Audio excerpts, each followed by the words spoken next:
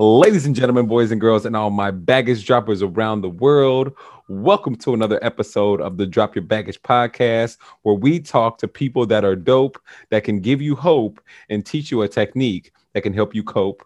I am your host, Charles Woolfolk, and we are here with our amazing guest, Jessica Jordan Munn. But before we get into how incredible she is, please consider hitting the like and subscribe button if you are on YouTube and Facebook.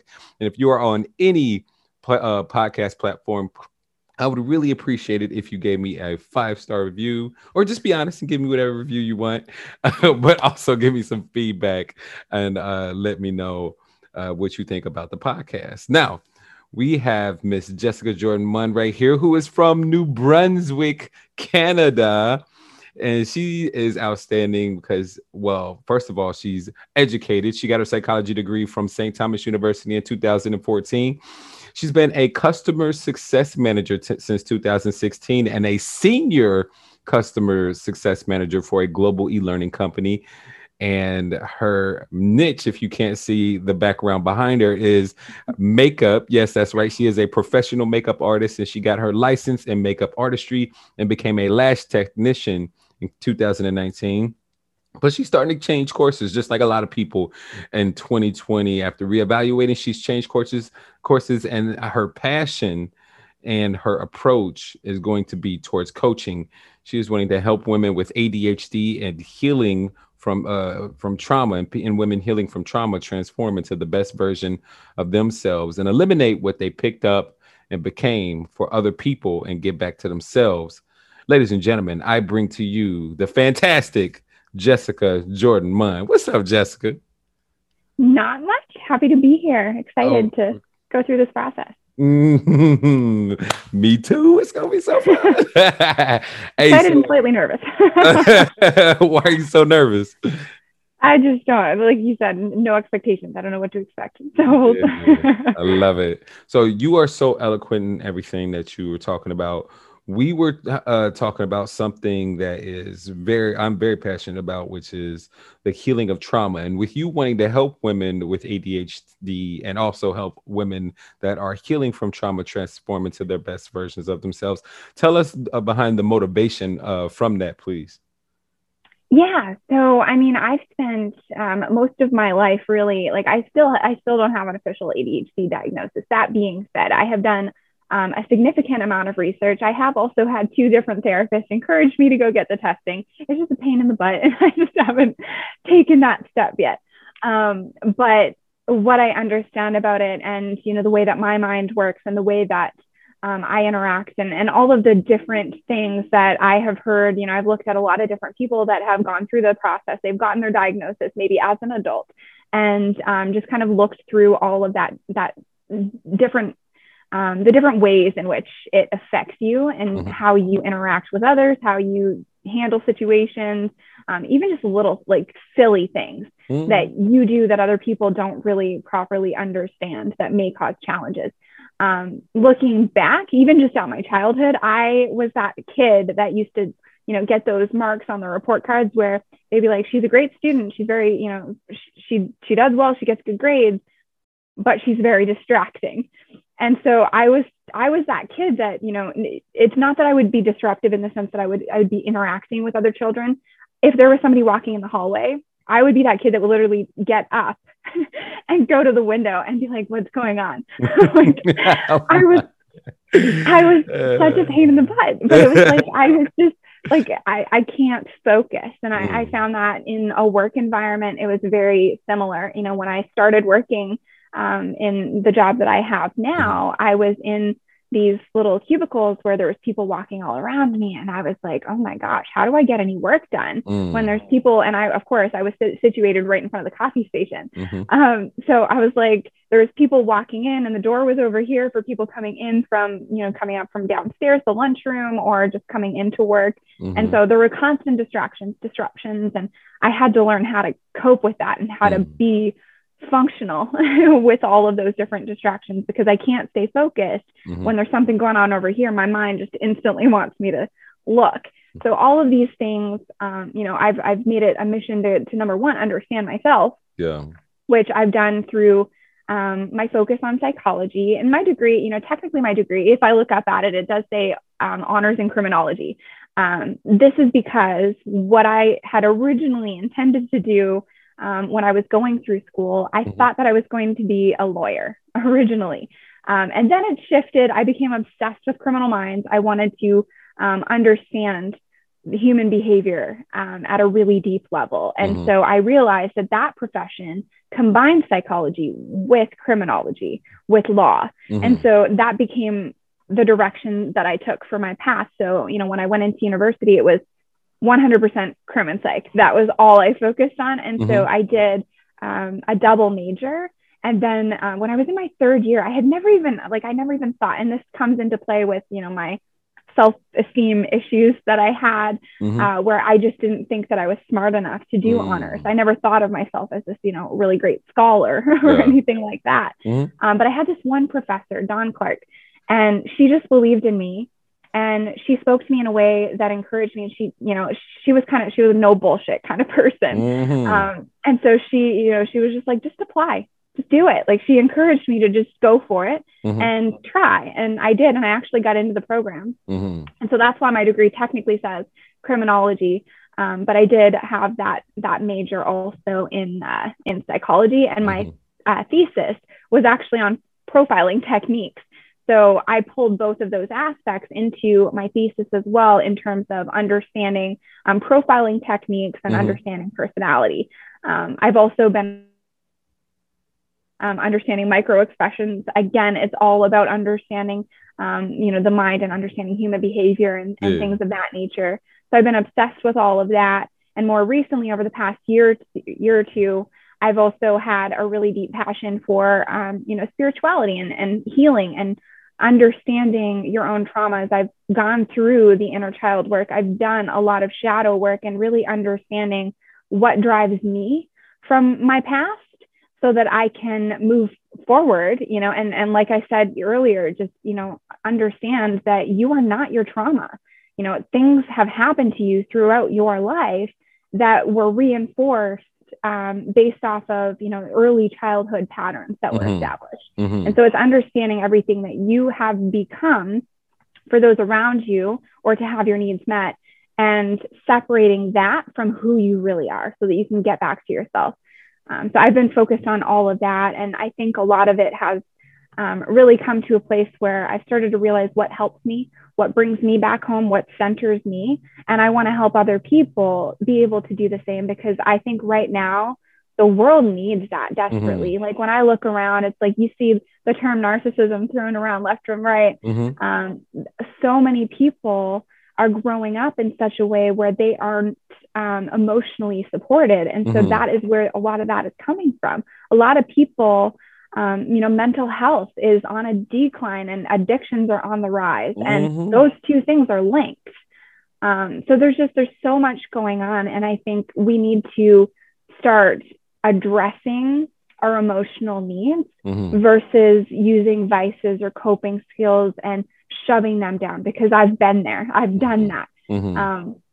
And it doesn't work. It's just, you push it down and you push it down and you push it down, and then it just blows up in your face. And, eventually you keep entering these same patterns and re-traumatizing yourself until you just decide that enough is enough. You've got to make a change. Yeah. And you're ready for those women that are ready to make that change, because you've been doing the work on yourself. Exactly. And that, sorry. I was just going to say that's exactly it. You've got to want it. You can't force somebody else to change. No. I've realized that. I've tried, as I've been going through this process, it's like I want to share everything and I want to put it out there. But what I've realized is that when you start sharing this stuff, it also pushes a lot of people back. And I've been there too. I've been that person. 5 years ago, if I saw people that were sharing all of this stuff, I was like, oh my gosh, get away from me. Because you're just not ready. You're convinced, and toxic positivity is so on the rise right now too, where people are just so focused on sharing positive things and just being happy and focusing on motivational quotes, inspirational quotes, and all of those things. And it's like, that's only a little piece of it. You've got to do the work. You've got to face things. Got to. And one of the ways that you started to face those things was with therapy. Talk about, I have a lot of guests on the show, and some of them are adamant about how awesome therapy was. And some people are like, man, therapy really didn't work for me. I didn't find it as effective as I really wanted it to in releasing the negative emotions that I've had to really like sort things out and to process things the way that I want to. I know personally for me, I wasn't in a place emotionally, and I wasn't mature enough to actually talk to the therapist that I saw effectively, so I could release emotions. You know what I mean? And that's where I was in my life. I think that now it would be a bit different, just because I would be willing to share and be more vulnerable. Um, if you're not able to actually talk about your baggage, your shit, then you're not going to be able to get at the core and the root cause of things, and therefore you're not going to be able to really make any differences in your life. But you said that therapy was quite beneficial to you, so I would love to hear about your point of view and what you went through with your journey. Yeah. So just to kind of elaborate on what you said, I think that first of all, nothing is going to work for everyone, right? Talk therapy sometimes doesn't work for people. That's a reality. Mm-hmm. Some people might need a different kind of therapy. Mm-hmm. So there's different approaches, and you were saying, you weren't ready for that, and that's a big piece of it too. You do have to be ready to face it. Mm-hmm. You've got to be vulnerable. You've got to open yourself up, and be willing to feel, because I can definitely relate to that, because when I was in high school and I had my first sexual assault, I had to go to therapy. My parents put me in therapy. Mm-hmm. And because of the guilt and the shame that I felt, because I had gone to a party I wasn't supposed to go to, Mm-hmm. I lied to my parents, and I went to this party and this thing happened. And so in my head, I was like, this is my fault. I didn't listen to my parents. So this is my fault. So my guilt and my shame over what had happened I was just like overwhelmed with all of that, and I couldn't open up because I was terrified that they were going to be like, yeah, this is your fault. Like, you screwed up. And I know that that's ridiculous, that it's not, they would never do that as a therapist, as a professional. But in my head as a kid, that's what was going through my head unconsciously. Mm-hmm. I can look back now and realize, like, yeah, I was just like pushing that off because I wasn't ready to face it. I wasn't ready to talk about it. And I think a lot of people do that. They get pushed into it. Mm-hmm. Like maybe, their family pushes them into it, or their partner pushes them into it. Mm-hmm. And they're doing it for somebody else.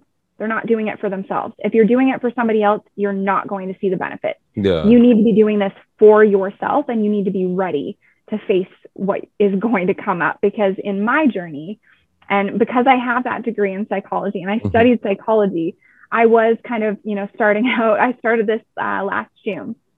I stumbled on this book and I was like, I got this. I can do this myself. I don't need anybody.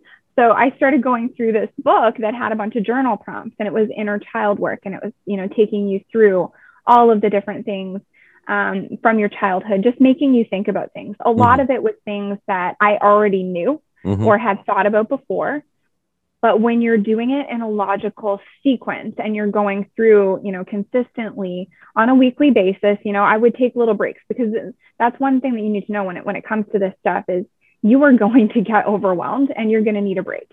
And that's okay.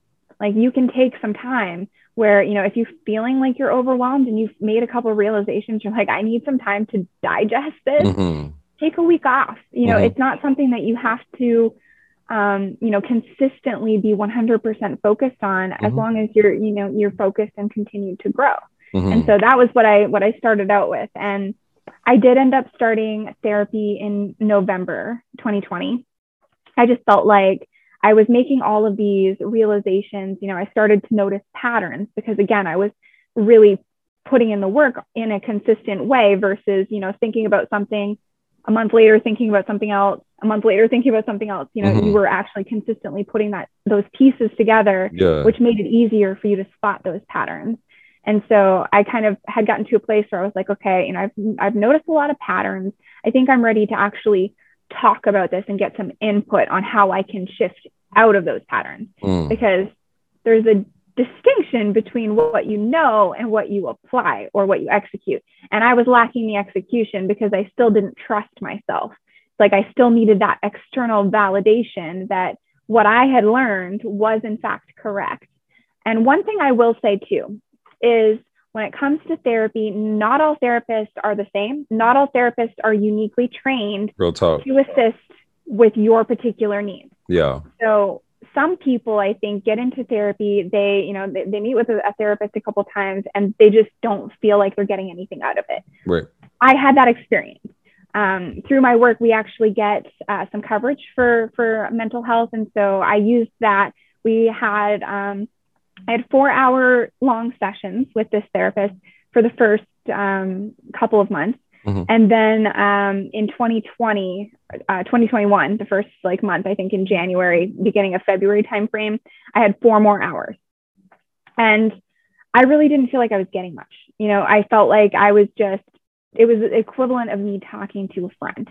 Yeah. And I wasn't really getting any, she was validating what I was saying and the inputs that I was sharing, but she wasn't really facilitating my growth or giving me anything meaningful to really think about to drive me forward. Yeah. And so I started to look externally. I ended up going to BetterHelp, which is a online service. Mm-hmm. And what I love about BetterHelp, and I'm not affiliated with BetterHelp at all. This is just me speaking. But when it comes to BetterHelp, there's a detailed survey that you fill in with all of your unique traits, your issues, the things that you're working to resolve. It even factors in your spiritual beliefs. That's awesome. Your gender identity, different things like that. And then it pairs you with a therapist that's uniquely qualified to help you. So I got partnered with a new person and I learned more or got more value out of one half-an-hour session with this therapist than I did in 8 hours with the other. So when it comes to therapy, you've got to be willing to, try. If you're not getting something out of one, don't give up. Try another one. It's not, you're going to have to try different things, to find what's going to work for you. And the one that I have now, she gave me an exercise that, it's common. Where I work, we do leader camps where we pull in experts from different fields. And we did a session on overcoming burnout and things of that nature. And this was an exercise that they shared. And so this is a common exercise, but my therapist called it the power of noticing. And she had me, anytime that I felt like a knee-jerk emotional reaction, she was like, I want you to sit and I want you to think about where that's coming from. Why are you having this reaction? Why are you really having this reaction? Try to pull on that little thread, trace it back to past situations where you felt that way. Yeah. And then, try to go back as far as you can. And most often I was able to trace that all the way back to my childhood. Of course. And so when people scoff all the time when you talk about focusing on your childhood, they're like, I don't need to do that. Yeah, you do.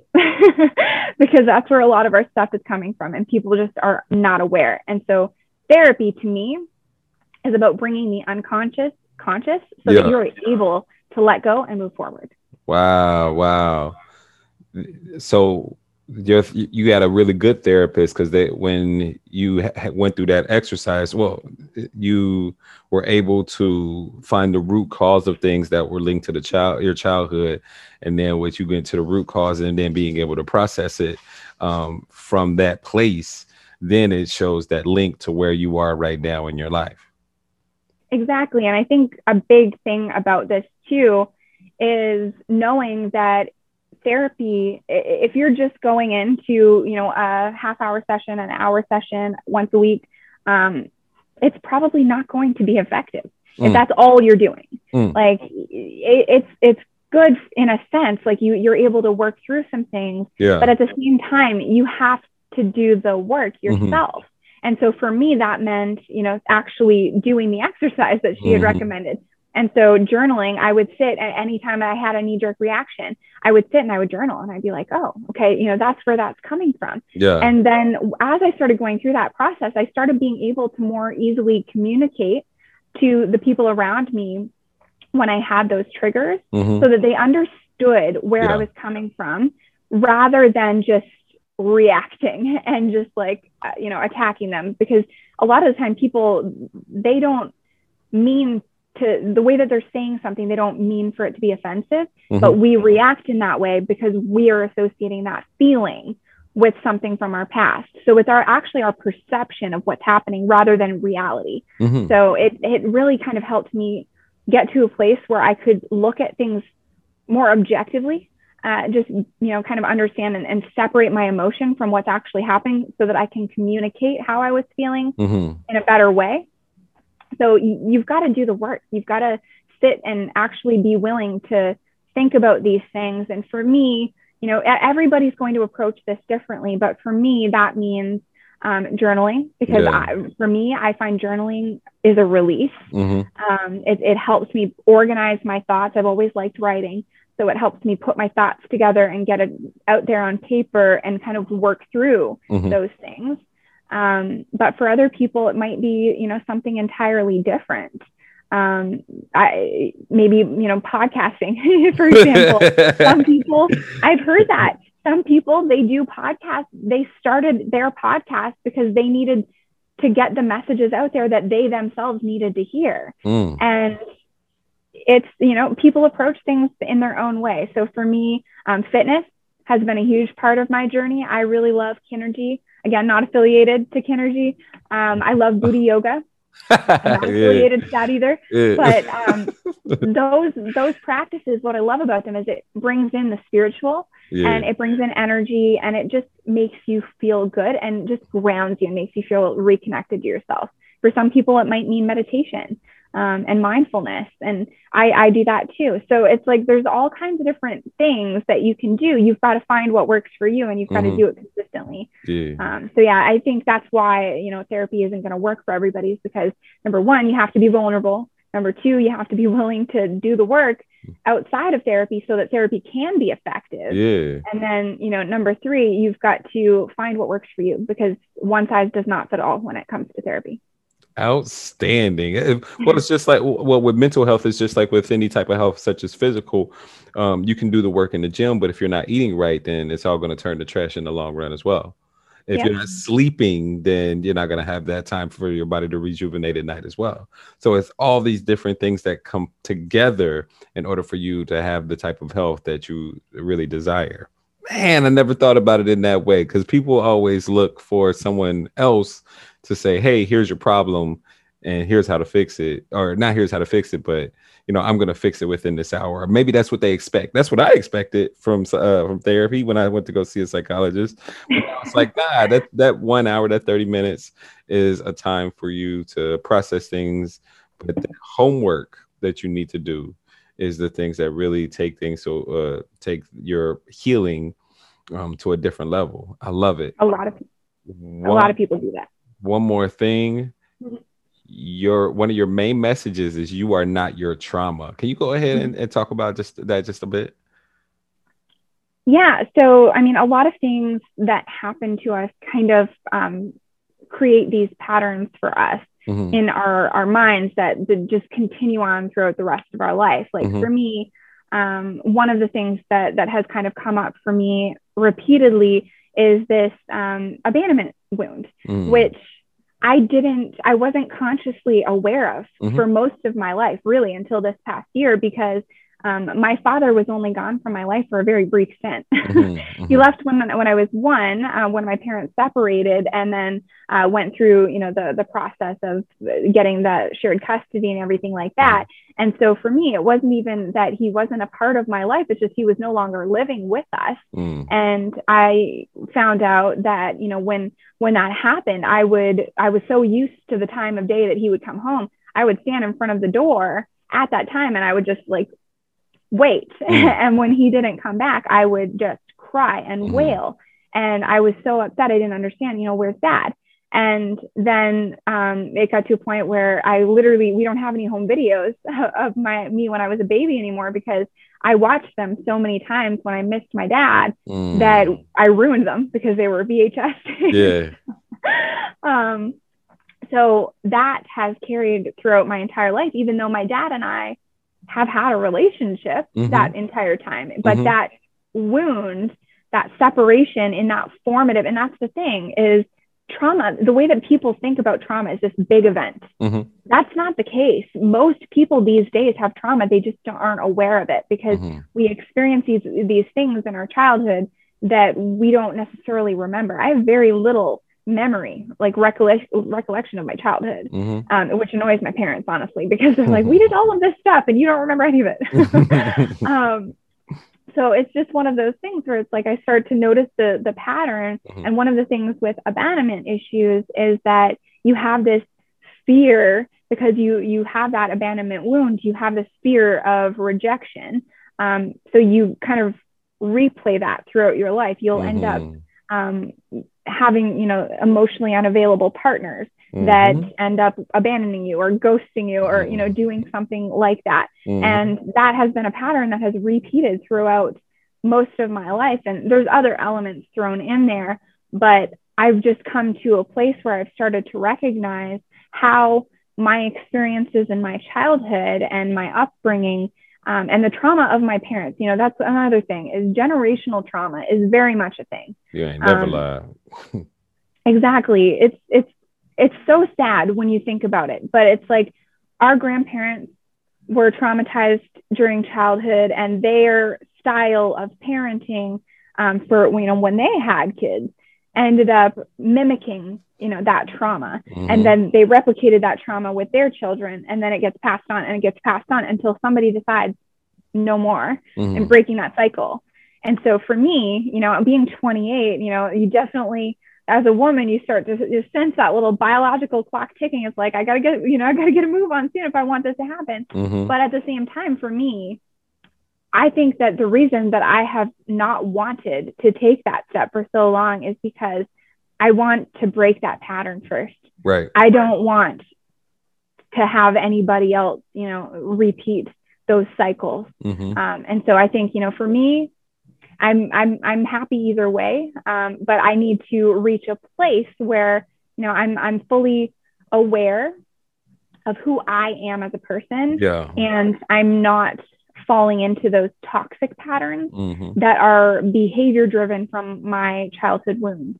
So, that's kind of what I mean by that statement is understanding what you have adopted, the behaviors you've adopted to be what everybody else needs, people pleasing tendencies. Yeah. Like I said earlier, if you're codependent and you're a people pleaser, you're really doing those things because you think that you'll get the reciprocation that you need. Yeah. And it's about understanding how to break that pattern, help people because you want to help people and help people, generally with genuinely without needing anything in return and, just reaching a state of inner peace and all of that. And I think sometimes you said, looking for external sources, looking for somebody that'll solve all your problems. Yeah. A lot of people, and I've been there, I've done that too. We look for like a partner to make us happy. Yep. We look for somebody else because we're unhappy. And we think if we can just find that one perfect person that they'll just make us happy. And so we latch on with everything we have to people that we think are going to be that for us. And it doesn't work because you can't put that responsibility on somebody else. You have to find happiness within yourself and then build a life with somebody else. It doesn't work if you're expecting them to make you happy. You're only going to get resentful. And I think the same holds true. I saw there's this person that I follow on social media, Jeff Brown.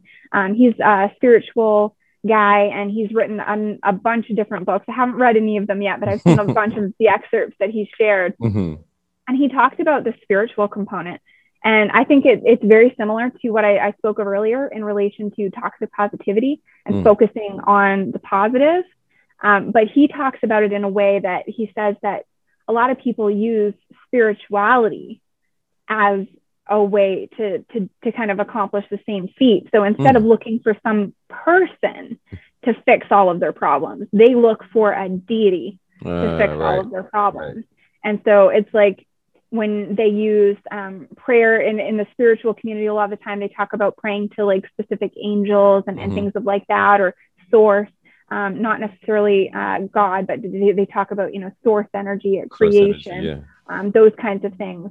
They look to those kinds of sources to heal them versus, doing the work. And in my opinion, that doesn't work either because you're still not doing all of the work. And everything that I have seen in relation to angels and synchronicities, when it comes to spirituality, I've been seeing synchronicities all over the place. Numbers, like repeating numbers, like 111, 1111, 222, 333, all of those kinds of things. And when that happens, I Google them because I want to see what the message is. And a lot of the time it's really positive. And if you think about it in the context, I'll journal about this stuff too. But if I'm thinking about something specific, a lot of the time the message that I read, I'm able to apply it to what I was thinking about. And ultimately, when you think about a lot of that stuff, it's like, it's guiding you. It's giving you advice, but you still have to follow through and do the work. So it's only one aspect of it. So it does work, but it doesn't fix everything. You still have to go deep and do the work. So yeah, that was a roundabout way to answer the question. No, you made, so it's two very, very good points that you made. Number one is that you can manifestation and spirituality go hand in hand, in my opinion, with how the universe unfolds using the law of attraction and the quantum field, quantum physics. So you can, I broke it. I'm very simple, very, very simple person. So it's emotion or belief or thought, right? No, so you got thought or belief plus emotion or feeling plus inspired action equals manifestation. You can have the thought and the belief, you can have the feeling and the emotion, but if you don't have the inspired action, there's no manifestation that's going to happen. So exactly, the prayer, prayer is there. It definitely can work. Like, like you can have the dream, like you can have the dream board, you can have the vision board, you can have everything, all these different things. But it doesn't mean anything. And also, it doesn't matter what inspires you. It could be a vision board. It can be quotes. It can be motivational speakers. It can be the numbers and what people have what they say in the angel numbers on Google. By the way, I've done that before. I only laughed at it because I saw myself in like that in that way. It can be all those things, but if you don't take action on them or keep going down the path in which you're going, in which it says that you're doing, then it doesn't mean a damn thing. It doesn't mean a damn thing at all. So exactly. That is, wow, you've done so much work, and I appreciate you doing that work because that means that you'll be able to help a lot more women because of the work you're doing and the work that you've done. And you see how far you've come, but you also see the path that you need to go in order to heal as well, which is fascinating. And I am so blessed to be able to help you expedite that process right here on the Drop Your Baggage podcast. So for all you guys on the Drop Your Bag that are listening to the Drop Your Baggage podcast right now, I say we talk to people that are dope, that can give you hope, like this amazing young lady right here, but also teach you a technique to help you cope. That technique is the mental and emotional release process. It is a neurolinguistic programming technique. It helps you release negative emotions, limiting beliefs, and insecurities in minutes, which we're about to see right now. If you want to do the process, please hit up a certified practitioner of neurolinguistic programming. Or if you want to find out more, please go to eliminatinginsecuritiesnow.com. And I have a free case study video for you on that. And also, this podcast is brought to you by Brienne and Company. It's a jewelry boutique that makes durable, minimalist jewelry that uses genuine pearls, local shells, and sea glass, natural gemstones, precious metals, and quality handcrafted designs. Please go to brienneandco.com or look her up on Instagram at Brienne and Company. Thank you so much, Brienne and Company. And with that, you are going to be releasing some fear today. Now you changed it from sadness to fear. Can you give us a little explanation of why you chose fear? Yeah, because I think ultimately fear is kind of the root of my sadness. So originally it was just like, I don't want to feel sad anymore because, one of the things, we talked about my abandonment wound from my early childhood. And if you're into personality psychology, if you've done, the type finder assessment, I'm obsessed. I've done the type finder, the Enneagram, like I've done DISC, like all of them. And I'm just obsessed with understanding my psychology. And it's interesting because a lot of people that have that obsession, they're interested in understanding that aspect, or even getting into like astrology and things like that. A lot of those people tend to grow up feeling misunderstood. Like they don't feel like maybe they don't even understand themselves. So they seek out understanding themselves, but also it kind of becomes like, I really love this aspect that I saw. It kind of becomes a love language in a way, because you start to try to really understand other people around you, especially those you care about, because you wish that somebody would do that for you. Yeah. And so for me, what I've learned is I got the INFP score, which is highly, considered highly sensitive type of person. And then on the other side of it, on the Enneagram, I got type 4, and I was 99% in alignment with type 4. And what I found interesting type 4. Time out. Hold on. Some people in here don't know what an INFP is. Okay. So when it comes to, and I've got my little binder right here. So I'll hold this. It's going to be backwards, but introversion, intuition, feeling, and perceiving. So this is defined as an imaginative idealist guided by your own core values and beliefs. So there's a lot of different aspects to it, and like they measure like introversion versus extroversion. They measure sensing versus intuition, and thinking versus feeling, all of those different things. But ultimately what it means is I'm a feeler, very much in touch with my emotions, or not necessarily maybe in touch with them, but very emotional, sensitive kind of person. And then on the Enneagram, which, kind of, even to confuse it further, they just go by numbers. So, but the type 4, I was 99% in alignment with type 4 on the Enneagram, which I found interesting when I was doing the digging and really digging deep into my full report. There's like a 20-page report that came with it. Damn. And when I realized where it specifically calls out that a lot of people that get this particular score have some sense of abandonment wound in their childhood. And so my sibling actually got the exact same result, which I specifically asked to take that exam, or to take that personality test, because I wanted to see. I suspected that was going to be the same. Not only did we get the same type, we actually got the same wing, which is basically just like a secondary type alignment. So I'm still like new to digging into some of this stuff. I've studied my own, but I haven't necessarily dug into some of the other types.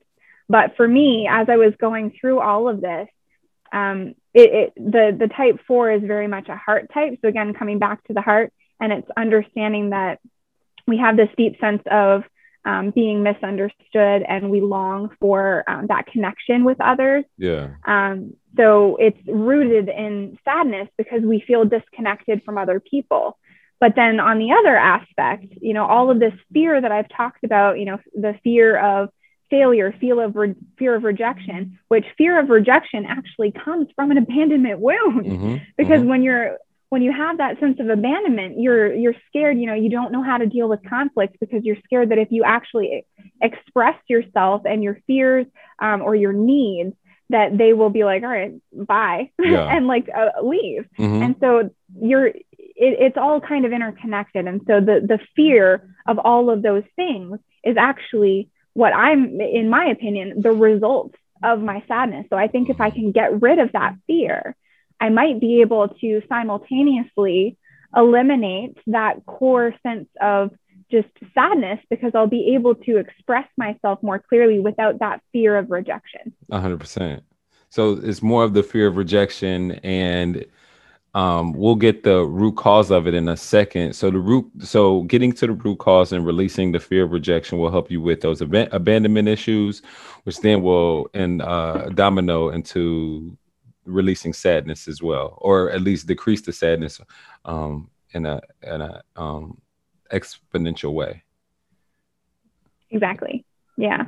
Super. I know it's kind of a roundabout way to think about it, but this morning as I was getting ready for this session, I started, because I remembered our conversation and how I said I wanted to focus on sadness. Yeah. But then I started thinking about all of the revelations I've come up with over this past week, doing my own, little journaling for my upcoming therapy appointment tomorrow. And I realized, I had that realization, and that's what it is, honestly. Like, this is, it's not therapy is not a linear process. Healing is not a linear process. A lot of the time it feels like you take, 5 steps forward and then you take 3 steps back, because you come up with these revelations that just kind of weigh you down a little bit. You regroup and then you dive back in. And so it's like, it's consistent. It's layers. It's like an onion. You're peeling back the layers. 100%. And this is going to be a beautiful layer that we're going to peel back. So we're going to specifically focus on the fear of rejection here, and focus on, it's kind of similar to a limiting belief. Fear can be very broad, but we're going to focus and we're going to very niche right down into the fear of rejection. And the most important thing that you need to do throughout this process is to focus on the learnings. So right now you're telling yourself something as far as the limiting belief in your mindset. So when you're doing this process, it's the learning that you have about that scenario as you observe it. And you'll see what I'm talking about in a minute. But as you observe an event, what is the theme, the positive theme? What is the real lesson that you need to learn in order to release that emotion? And that's going to be the theme that goes throughout your life. It could be that I'm okay. It could be that I'm lovable. It could be that it's not my fault. It could be something, but you have to keep telling yourself this theme or multiple themes throughout your timeline in order for you to truly make a difference in your mindset. Now, once you have that theme, then the triggers that used to come when you would believe that, or when you would feel that fear of rejection, they will decrease massively, because that trigger won't be there anymore. I have a friend that I did this with who also had a fear of abandonment due to her daddy issues. It's a common thing. Our daddy issues, my daddy issues. So she was attracting men that weren't appreciating her and that would ghost her. She used to have a certain type of feeling about this, but now it's easier for her in her dating life to be able to have higher standards and let go of men and stop talking to men that don't treat her the way that she wants to and that she expects to be treated. So, and she said that she's proud of herself because those triggers used to be there, and she used to kind of pander towards men or talk to them a certain way and react a certain way so she could keep them around. But now she doesn't do that anymore. That trigger that used to be there, it might be an initial flinch of like, oh, and then it's like, oh, wait a second, that's nonsense. I don't have to think that way anymore. And then boom, she realized that it was an exact correlation because of the work that we had done. You see, so it's the learning that you have, that mantra, that affirmation that you have during this process, that it's super important, that I really want to emphasize for you. Cool. Yeah, that does. Your friend, you just basically sounded like you were talking about me there for a second. I definitely relate to that friend of yours. I've even noticed, even in my work situations, that sometimes if like there's a misunderstanding and something was misunderstood from, a client that I'm working with, and, I have this initial like, did I say something wrong? Did I accidentally say something we can't do and cause a problem? It's like that just instinctual panic that comes with a sense of, feeling like I did something wrong or I caused a problem or somebody's mad at me. So yeah, I definitely think that this is going to be helpful if I can finally release those triggers. Let's go into it. So once again, all you got to do is use your imagination, follow directions, and trust the process. Where's your past? Behind you. Where's your future? right in front of me. Perfect. Literally, I put it in my dream board right there. Right. What is the root cause? So is it all right with your unconscious mind for you to release this fear of rejection today and for you to be aware of it consciously? Yes. Awesome. What is the root cause of this problem? The first event, which when disconnected, that will cause this problem to disappear. If you were to know, when was the first time that you felt the fear of rejection? How old were you? Probably 1 years old. You have a specific event in mind? Yeah, I really do think that it came from that abandonment wound when, my dad didn't come home that time, when I, realized that they had fully separated and he wasn't coming back kind of thing. So that's that root cause right there. All right. I think so. All right. Now you can go ahead and close your eyes and relax and let me know when you're ready for the process to drop your baggage. I'm ready. Awesome. Now just imagine floating outside of your body and float up above your body as if though you are a spirit or energy, and just hover above yourself right here, right now, seeing yourself from a third person point of view. Let me know when you can see yourself. Okay. Awesome. Now, just imagine floating up above your timeline and float deeper and deeper and deeper into the past, above that first event in which you felt that fear of rejection when you were just a little girl. Now, stay right there above that little girl. Be the observer of the event. Stay right there in that position, watching the whole thing as if though you were like watching a movie or a play. Now, just ask your unconscious mind what it needs to learn from the event. The learning of which will allow you to let go of the emotions easily and effortlessly. Your unconscious mind can preserve the learnings so that if you need them in the future, they'll be there. Just tell your unconscious mind to preserve the learnings. Very importantly, what is something positive and empowering you can tell that little girl with the consciousness that you have today that would allow the emotions to evaporate like water on the concrete on a hot summer day? And as you preserve these learnings, the emotions are starting to dissipate more and more until they're all gone. Just let me know when they're all gone.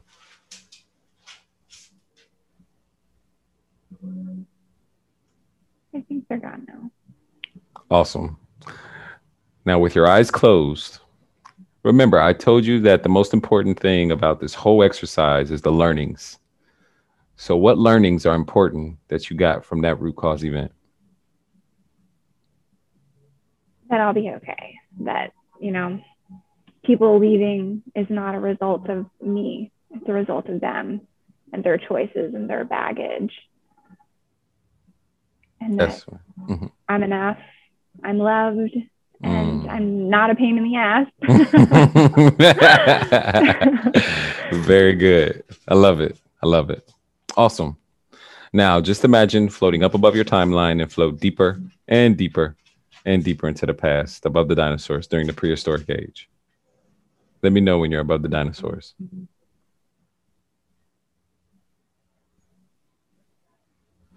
Now, as you're above the dinosaurs, float deeper and deeper into space, towards space and the atmosphere connects. And imagine your timeline is the size of a fingernail. Let me know when you're there. I don't exactly know what a timeline looks like, but...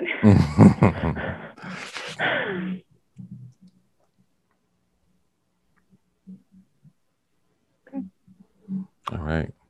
And just float right there in space, weightless. And as you float there, ask yourself now, where are the emotions? Tell me, are they there or have they disappeared now? I think they're gone. I don't feel the heaviness as much anymore. Awesome. Now, just imagine floating down inside the event, seeing through your own eyes as a little girl, and check on the emotions. Tell me, are they there or have they disappeared now? No. Awesome. Float back above your timeline and then float into space to where space and the atmosphere connects. Let me know when you're there. Awesome. Listen closely, very, very closely. Float very, very high above your timeline, above each and every event in which you felt the fear of rejection from birth until now in chronological order. Don't skip one event that you have a charge on. Preserve the learnings and let go of that fear of rejection all the way back to now. Go. I think it's gone. Awesome. Flow down into your body and open your eyes when you're ready. Welcome back. How'd that feel? Good.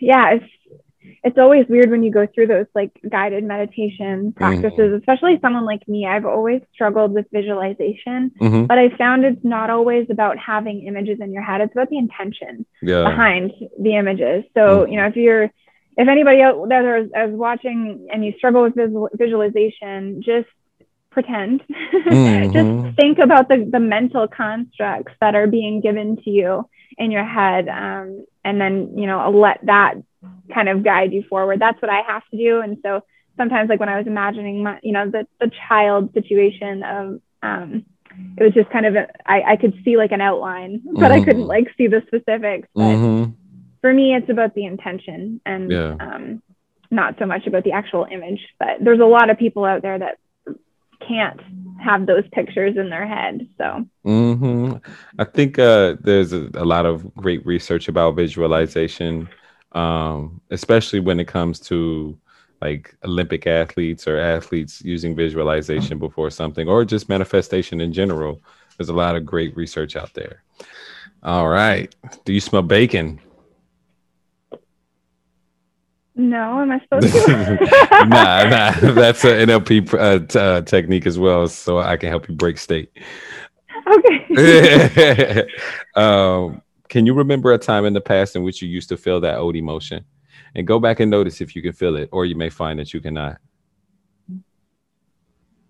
Yeah, I definitely like I can still feel like very mild, like just kind of something, but I used to feel like full on pang of like panic. Yeah. Okay. And I want you to imagine going out into the future to an unspecified time in the future in which, if it would have happened in the past, you would have felt inappropriate. You would have felt the fear of rejection. But it's the future now. So see if you can find that old emotion, or you may find that you cannot.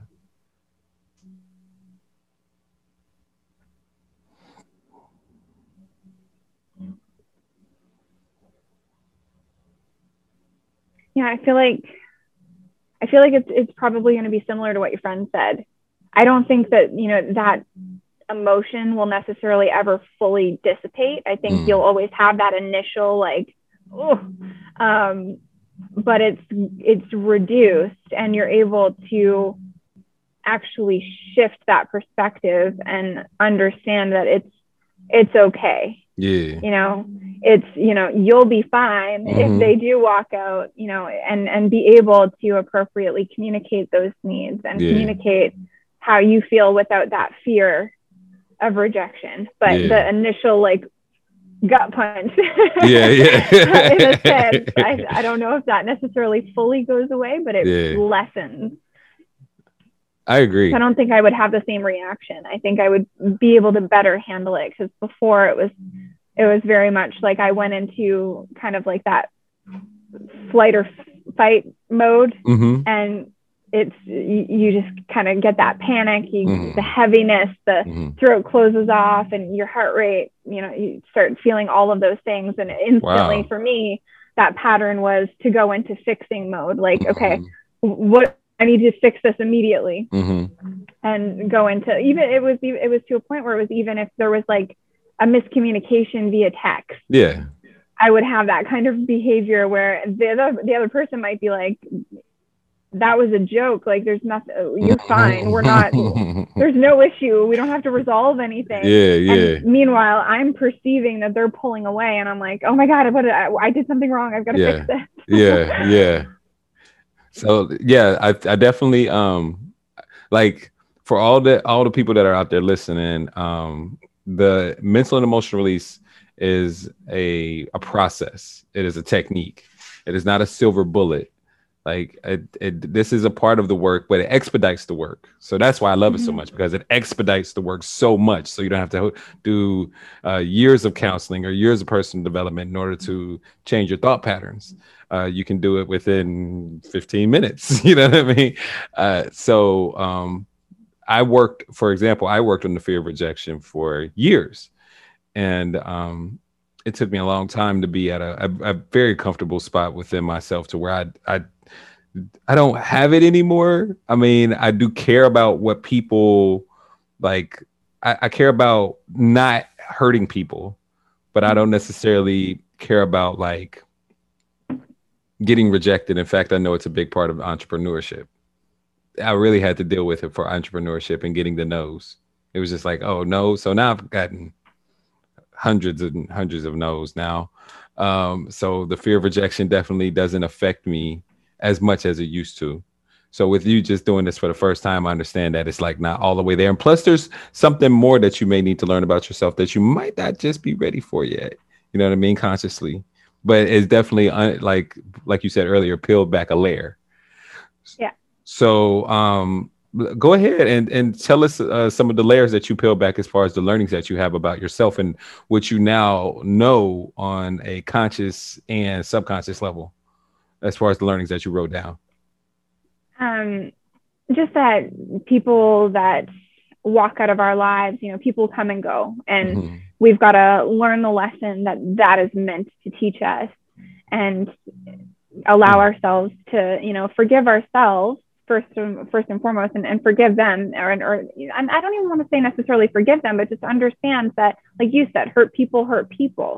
So we're all dealing with our own issues, and parents that they do the best that they can, and this was actually something I put in my Father's Day card, because I've reached a level of understanding where it's like, as you go through this process of self-reflection and self-awareness, it helps you to understand, when you start realizing how you have been triggered and how you're responding or reacting to different things because of those patterns and your own issues, it helps you to empathize more and be more compassionate toward other people, because you start to recognize that they are doing the exact same thing. Yeah. And my parents had me when they were young. My mom was 21, or 21.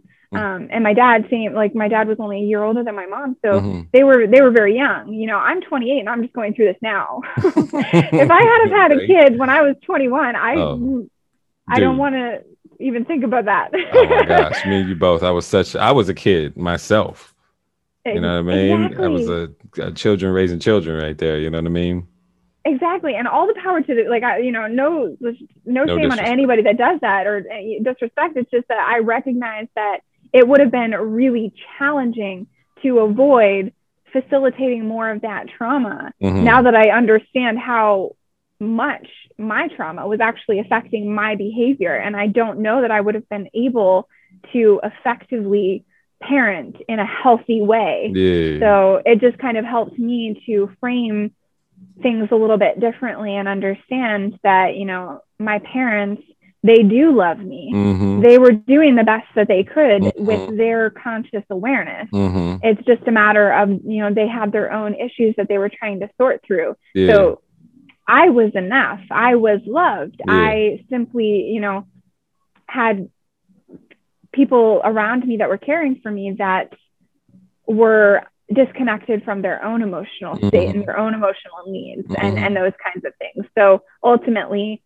people leaving are not a reflection of me. It's a reflection of them, and their own insecurities, their own fears, their own problems, traumas, issues, and yeah, I think that's basically it in a nutshell. Just understanding that it's not me, it's it is what it is in the sense, like it's often the other person. And sometimes people, I think, especially I've noticed this a lot lately, as my friends list consistently decline, as you go through this process and you start to shine light on some of your own stuff and just open up and be more expressive, it pushes a lot of people away because it's like it shines a light on areas of themselves that they're not prepared to deal with. And it's like a mirror of their own fears and insecurities. And I get that because, I was actually just writing a message to an old friend earlier today,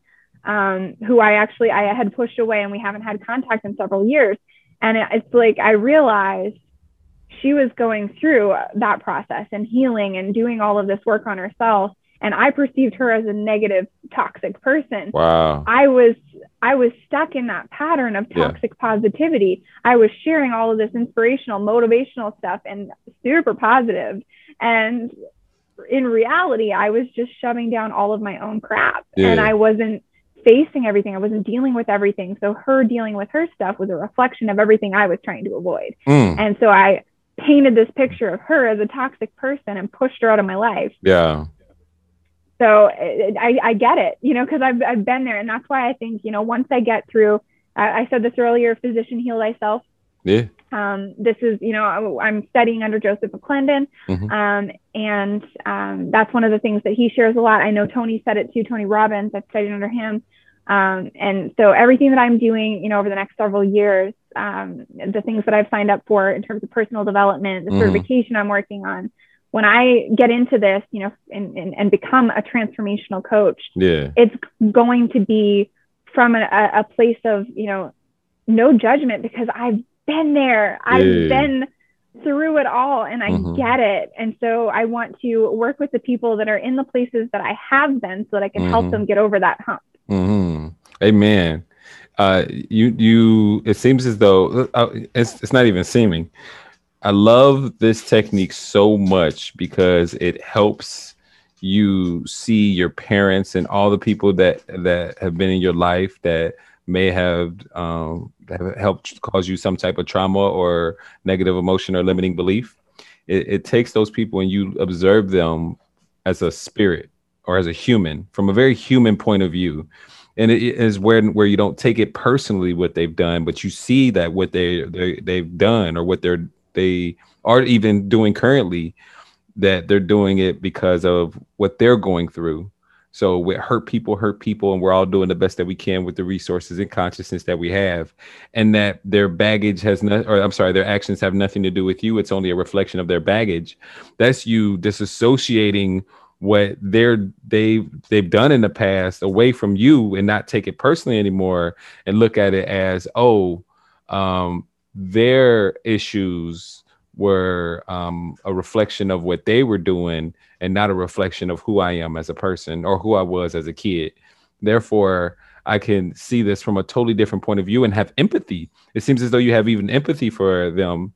It's like, and compassion for them, to where you're looking at your them from your own shoes, or you're putting your shoes on, you know what I mean? You're looking, you're putting their shoes on in some way, shape, or form, or whatever. Anyway, you're picking up what I'm putting down. So the it's very cool that this process does that in such a fantastic way, and in a subconscious way too, because we know all these things consciously, but subconsciously, once that like seeps in, the release just happens, right? You felt the release, yeah. Yeah. And I think it really, like, something that like Tony and Joseph talk about a lot is, and Teal Swan from a spiritual side of things also addresses this, but it's about how humans have a really long period of time where we're completely and entirely reliant on other human beings to survive. For the first several years of our life, we literally cannot survive without the care of another human. And so we tend to, when you talk about humanizing the parents, that is a big part of healing, is really getting to, to that place where you're not placing your parents on a pedestal anymore. Because, for a long time, I had, my dad on a pedestal because he came back into my life and, things were really good. We had a really great relationship. And then, once I got older and I started recognizing some of the ways that were, not so, pedestally, for lack of a better word, it kind of, put a little bit of a strain on that relationship. We've gotten, over the past several years, we've gotten to a much better place. Yeah. But then, more recently, what kind of took shape is, as I've been going through, the past 9 months with my efforts in my own therapy and everything that I've been coming to terms with, it's kind of I knocked down that pedestal that I had placed from my mother. And so it's really understanding from a holistic perspective that your parents are human beings and they were hurt individuals themselves. And it really does. It humanizes them, and it humanizes all of the other people who have caused pain and suffering. And it's not to say that, you necessarily forgive everybody that ever hurt you, or that it makes the behaviors okay. Yeah. It's more reaching a state of acceptance and, awareness that it's not your fault. And what I said earlier, you are not your trauma. Understanding that what happened to you happened to you. It doesn't make you who you are. You make you who you are. Amen. I love it. Oh my gosh. All right, let's go ahead and wrap this up in an amazing bow. What words of wisdom can you give the crowd out there that would you like to leave with the Drop Your Baggage podcast? Is to, focus on yourself. Focusing on yourself is not being selfish. It is self-care. We need to do this for ourselves. And you hear people say it all the time. When you're getting on a plane, they tell you to put your own mask first. Not to kind of throw out the same thing everybody else does, but it's true. You've got to put your own mask on first before you can help other people. You're not going to help anybody if you're unconscious. And so the same is true when you reach a level of just exhaustion, pure exhaustion and burnout. You can't help anybody because you're not effective at life. I've been there. I've been in that state of burnout where I just physically felt like I couldn't do anything. I couldn't handle anything more than what was currently on my plate. And even what was on my plate was too much. So I completely get that. And so, especially when you're feeling that type of way, you need to do the work on yourself. And a lot of the time when we're dealing with those kinds of situations, it's because we're ignoring ourselves and we're ignoring our own needs. So if you start to pay more attention to your own needs and, actively communicate that with the people around you, like that is what is going to make the change, actively pursuing the things that are going to make you fulfilled, make you happy. And, personal development is a huge passion of mine. I love reading books. I followed Tony Robbins, signed up for Mastery University. I'm super excited for Date with Destiny in December. So all of these things, you don't have to spend thousands of dollars to get training. There's tons of things. I've done a couple of free programs this year. Dean Graziosi and Tony put on a couple of challenges. They did Own Your Future. They did Power to Pivot. So there's lots of tools out there. There's lots of resources out there that are free. Teal Swan, I follow her. She's got tons of videos on YouTube. There's all kinds of help out there. You just have to be willing to put in the time and the effort to seek them out and use them. Amen. Develop. Amen. I love it. Well, Jessica, once again, thank you so much for being on the Drop Your Baggage podcast. And thank you all out there for watching or listening to the Drop Your Baggage podcast. I truly, truly appreciate every single view. If you guys would like to know more or learn more about the mental and emotional release process, you can go to eliminatinginsecuritiesnow.com. Once again, eliminatinginsecuritiesnow.com. And with that, you guys take care of yourself and take care of one another. Peace.